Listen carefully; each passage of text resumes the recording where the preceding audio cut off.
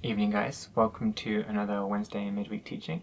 Today we're going to be continuing on in the Gospel of John, and we're going to be in chapter 19, like we were last week. But before we go in, before we do a quick recap, we'll just pray. Father, we praise you and we thank you for your word. We pray that tonight as we go through it, that you would glorify your name in our lives, that you would glorify your name as we read through it, that you'd speak to us by your Holy Spirit, whether it's what you're having me say, or whether it's just something that you want to draw out of us individually. And Father, we ask these things in Jesus' name. Amen. Last week, we got to a point where Pilate has been questioning Jesus. He is on trial before Pilate. And we talked a little bit about how Pilate is really compromising with the truth. He's compromising with justice for the sake of appeasing the masses, because he likes himself, he likes his position, and he doesn't like having to basically choose between honouring people or doing the right thing. So this week we're in verse 7 of chapter 19, which says, "The Jewish leaders replied, 'By our law, he ought to die because he called himself the Son of God.' When Pilate heard this, he was more frightened than ever. He took Jesus back into the headquarters again and asked him, 'Where are you from?' But Jesus gave no answer. 'Why don't you talk to me?' Pilate demanded. 'Don't you realize that I have the power to release you or crucify you?' Then Jesus said, 'You would have no power over me at all unless it were given to you from above. So the one who handed me over to you has the greater sin.' Then Pilate tried to release him, but the Jewish leaders shouted, 'If you release this man, you're no friend of Caesar. Anyone who declares himself a king is a rebel against Caesar.' When they said this, Pilate brought Jesus out to them again. Then Pilate sat down in the judgment seat on the platform that is called the Stone Pavement, in Hebrew Gabbatha. It was now about noon on the day of preparation for the Passover. And Pilate said to the people, 'Look, here is your king.' 'Away with him!' they yelled. 'Away with him! Crucify him!' 'What? Crucify your king?' Pilate asked. 'We have no king but Caesar,' the leading priest shouted back. Then Pilate turned Jesus over to them to be crucified. At the beginning, they say something. They say, 'By our law, he ought to be killed.' So what law are they talking about? They're basically talking about Leviticus 24, verse 16, which basically talks about stoning a blasphemer. So their initial appeal to Pilate was by Roman law, saying, he's saying that he's the king of the Jews and he's completely wrong. So they basically change it from, he's saying that he is a judge and that he's king and no one is king but Caesar, so try this man and execute him. And Pilate's like, I find him innocent. And so then they kind of change the charge. And instead of saying, this man says that he's king of the Jews, that, he's trying to equate himself with you. You can't have that. Instead, now they're kind of changing things, and they're basically saying, you can't judge properly anyway. This guy's saying that he's the Son of God. So this is really our matter, and so he needs to die. And they're trying to basically take away any form of judgment that Pilate has because he's not agreeing with them. And saying to themselves, look, listen, it doesn't matter anyway, he's broken our laws, so you should just kill him. Which, might I add, wasn't the prescribed killing, wasn't the prescribed punishment for blasphemy. It was stoning, it wasn't crucifixion. So they're actually already just going completely wrong. They've been wrong anyway, in so many ways. But in this area, they're further just going into this complete, what on earth? You guys just hate him. You guys there's no logic in this. So they're now appealing to Jewish law, which is the real reason they've kind of come at this.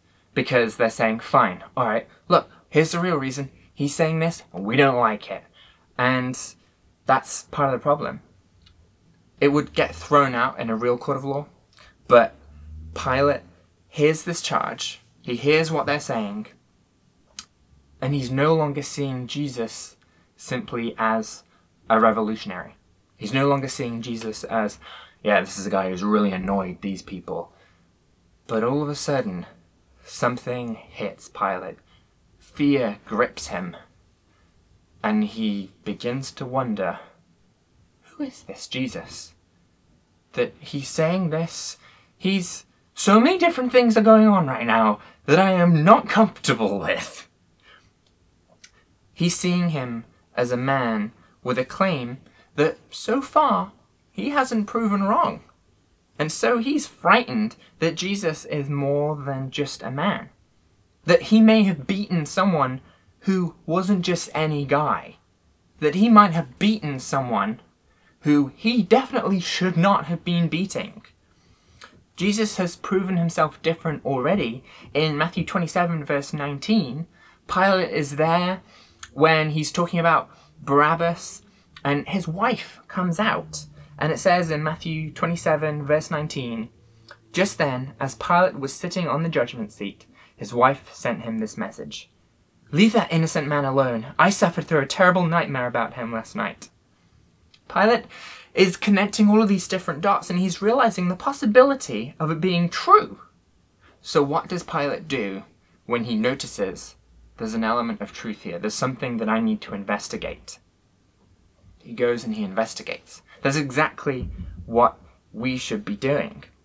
When God's word and his spirit speak into our lives, do we investigate that truth? Even if it is to our detriment, even if it means us having to change something, even if it means something drastic having to change in our lives. Do we recognize that the truth has a higher importance than just what we want?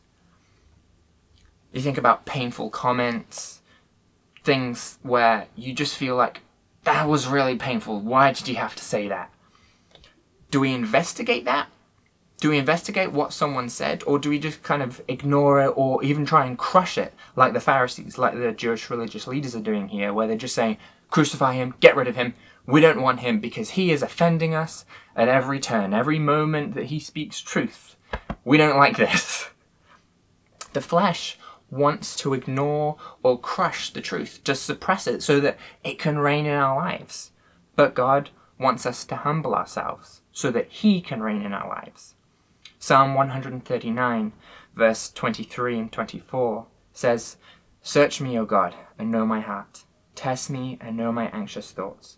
Point out anything in me that offends you and lead me along the path of everlasting life." That Psalm of David should be our prayer. That God would speak truth and that we would listen and be obedient to his truth. I've had people say stuff to me that I haven't agreed with, that was uncomfortable to hear, but I have to make the choice in those moments to listen and to pray to God about it. To say, thanks, I hear you, even though I might not agree with it. And to go and pray about it. To say, Lord, what this person said hurts and I don't initially agree with it, but what do you have to say about this? Am I being blind to something within me? That we would turn around and say, search me, O God. That he is the best person to search us. That he then reveals to us, actually, what that person said, even though you didn't agree with it, it's true. It's something that you need to take notice of. Oh, okay, thanks, Lord. And then there are other times when, sure, it might be a comment from someone that when we bring it to the Lord says, I want to encourage you that what they said wasn't true to this extent, but do watch out about this certain thing or whatever else it is. That the Lord will bring truth and comfort. He will bring strength and encouragement. It's good to investigate the truth, no matter how painful it might be in our lives. And Pilate investigates. He notices that there's an element of truth, and so he goes to investigate. So he asks Jesus a question, a poignant question, which is his origin. Where do you come from? Which he really has already known about this. He's already had a little bit of a hint in John 18, where Jesus says that he has a heavenly kingdom. So Pilate already really kind of knows, but he's pushing it a little bit. He's like, I kind of know, but I just, tell me again. Tell me because I'm finding this difficult to just, you're saying something and they're saying something else, and I'm really struggling with this. Just tell me right now, Jesus, where do you come from? Jesus has already told him. Jesus' origin is already clear, but Pilate's just trying to ask him again. He's not accepting it the first time around. And it's a question for us even, when the Lord speaks truth into our lives, do we ask God to speak more and more? Do we ask for him to speak more than once before we're obedient, when we really already know the truth and we should simply just be obedient to that? Pilate is further then mystified by Jesus' lack of fear over his authority. He's like, do you not understand what I can do to you?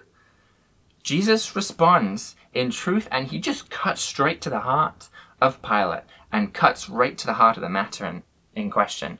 He answers Pilate's question in the process of this as well, but basically he just says, God is in control.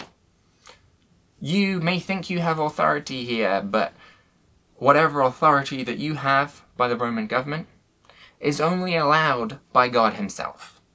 So, am I scared? No. That's basically Jesus' answer to him.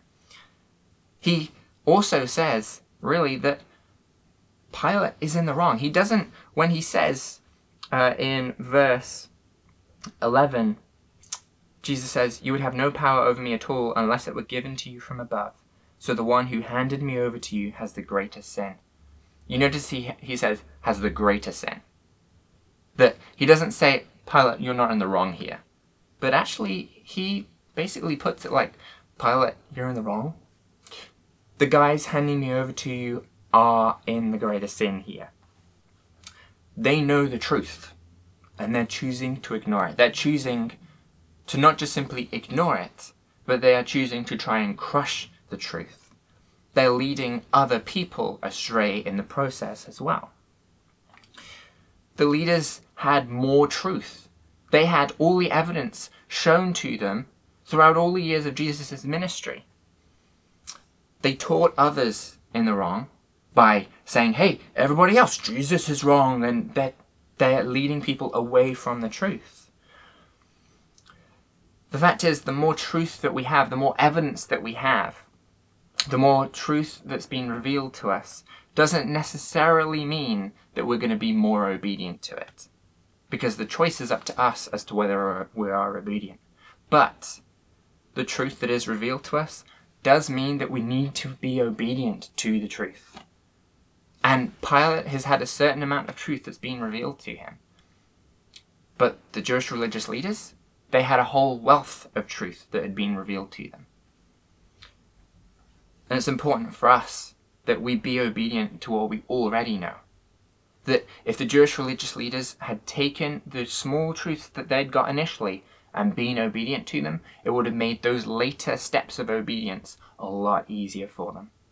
But now they've got this whole hurdle in front of them. They're so entrenched in their sin, like we talked about last week, that they're blind to it. They are so deep in their sin.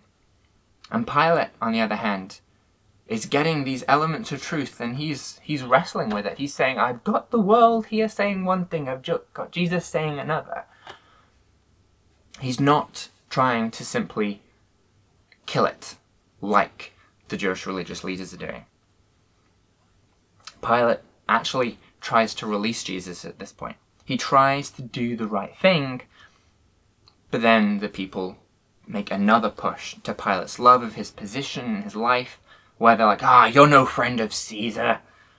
Pilate tries to make a stand. He goes and sits in his judgment seat, like, hey, I am going to make an official stance on this. I'm going to go and say this man needs to be released. He goes to make this declaration, and it's a declaration that echoes prophecy and the words of John the Baptist.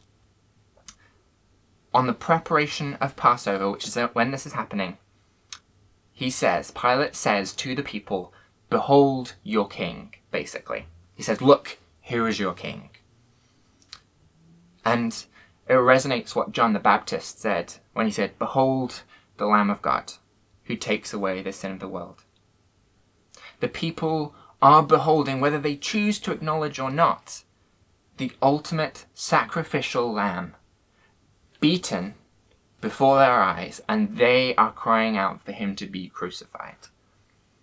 They are beholding the ultimate sacrificial lamb before his slaughter, who is without spot or blemish, who is without any sin at all, and the people cry for him to be crucified. Then Pilate makes one last defense before then succumbing to the love of this world, the love of himself, the love of his own flesh. And he lets the people take the Lamb of God to be crucified. The problem is, the people know the truth. The Jewish religious leaders, they know the truth, and they chose to try and get rid of it. Pilate knew the truth with actually less evidence, having received less truth in the process. He knew the truth, and he tried to obey the truth, but ultimately he fell to the love of this world. Pilate didn't recognize the importance of heaven's word over the world's word. The importance of living for this world versus living for heaven, living for eternity. Because this world is passing, but eternity is for eternity. Eternity is forever. And Pilate's actions weren't just, there and it's done. But his actions echo throughout all of eternity, not just his lifetime. He was concerned about how it would affect his life there and then, whether he was seen as a friend of Caesar, whether he was liked by the people, whether he was liked by Caesar himself. That's where his concerns were lying. But the reality is that his actions echo throughout all of eternity. We talk about this 2,000 years later. Pilate, his concerns were not in that. At the end of the day, his concerns were lying on how it would affect his life there and then. His actions ripple throughout all of eternity, and the reality is that our actions, whether good or bad, ripple throughout all of eternity as well. Not just the moment that we make our decision and how we see it affecting our lives right now. What we often struggle with is the benefits that last a moment versus the benefits that last forever. And we often don't take into account the benefits that last forever when we actually deny our flesh and we seek to live in a way that honors the Lord. That's the reality of choosing to live for this world versus living for God. We know how to live through reading God's word. We have the strength to live that out by his Holy Spirit, by him helping us, by him reminding us of the truth and strengthening us to walk that out in our lives. And the choice is ours. And it's a choice for us whether we ignore the truth, whether we try to do it in our own strength, or whether we actually say, Lord, I need your help. I want to walk in the right way. I want to have eternity stamped on my eyeballs that I see with every decision. Actually, right now I'm thinking in terms of how is this going to affect my life right now. But I need to be thinking not just 5 years' time, 10 years' time. I need to be thinking completely in a different way. I need to be thinking of eternity. Lord, does this honor you? Lord, how will my actions affect eternity? How will my actions honor you or actually dishonor you? And so it's that we need to take into account.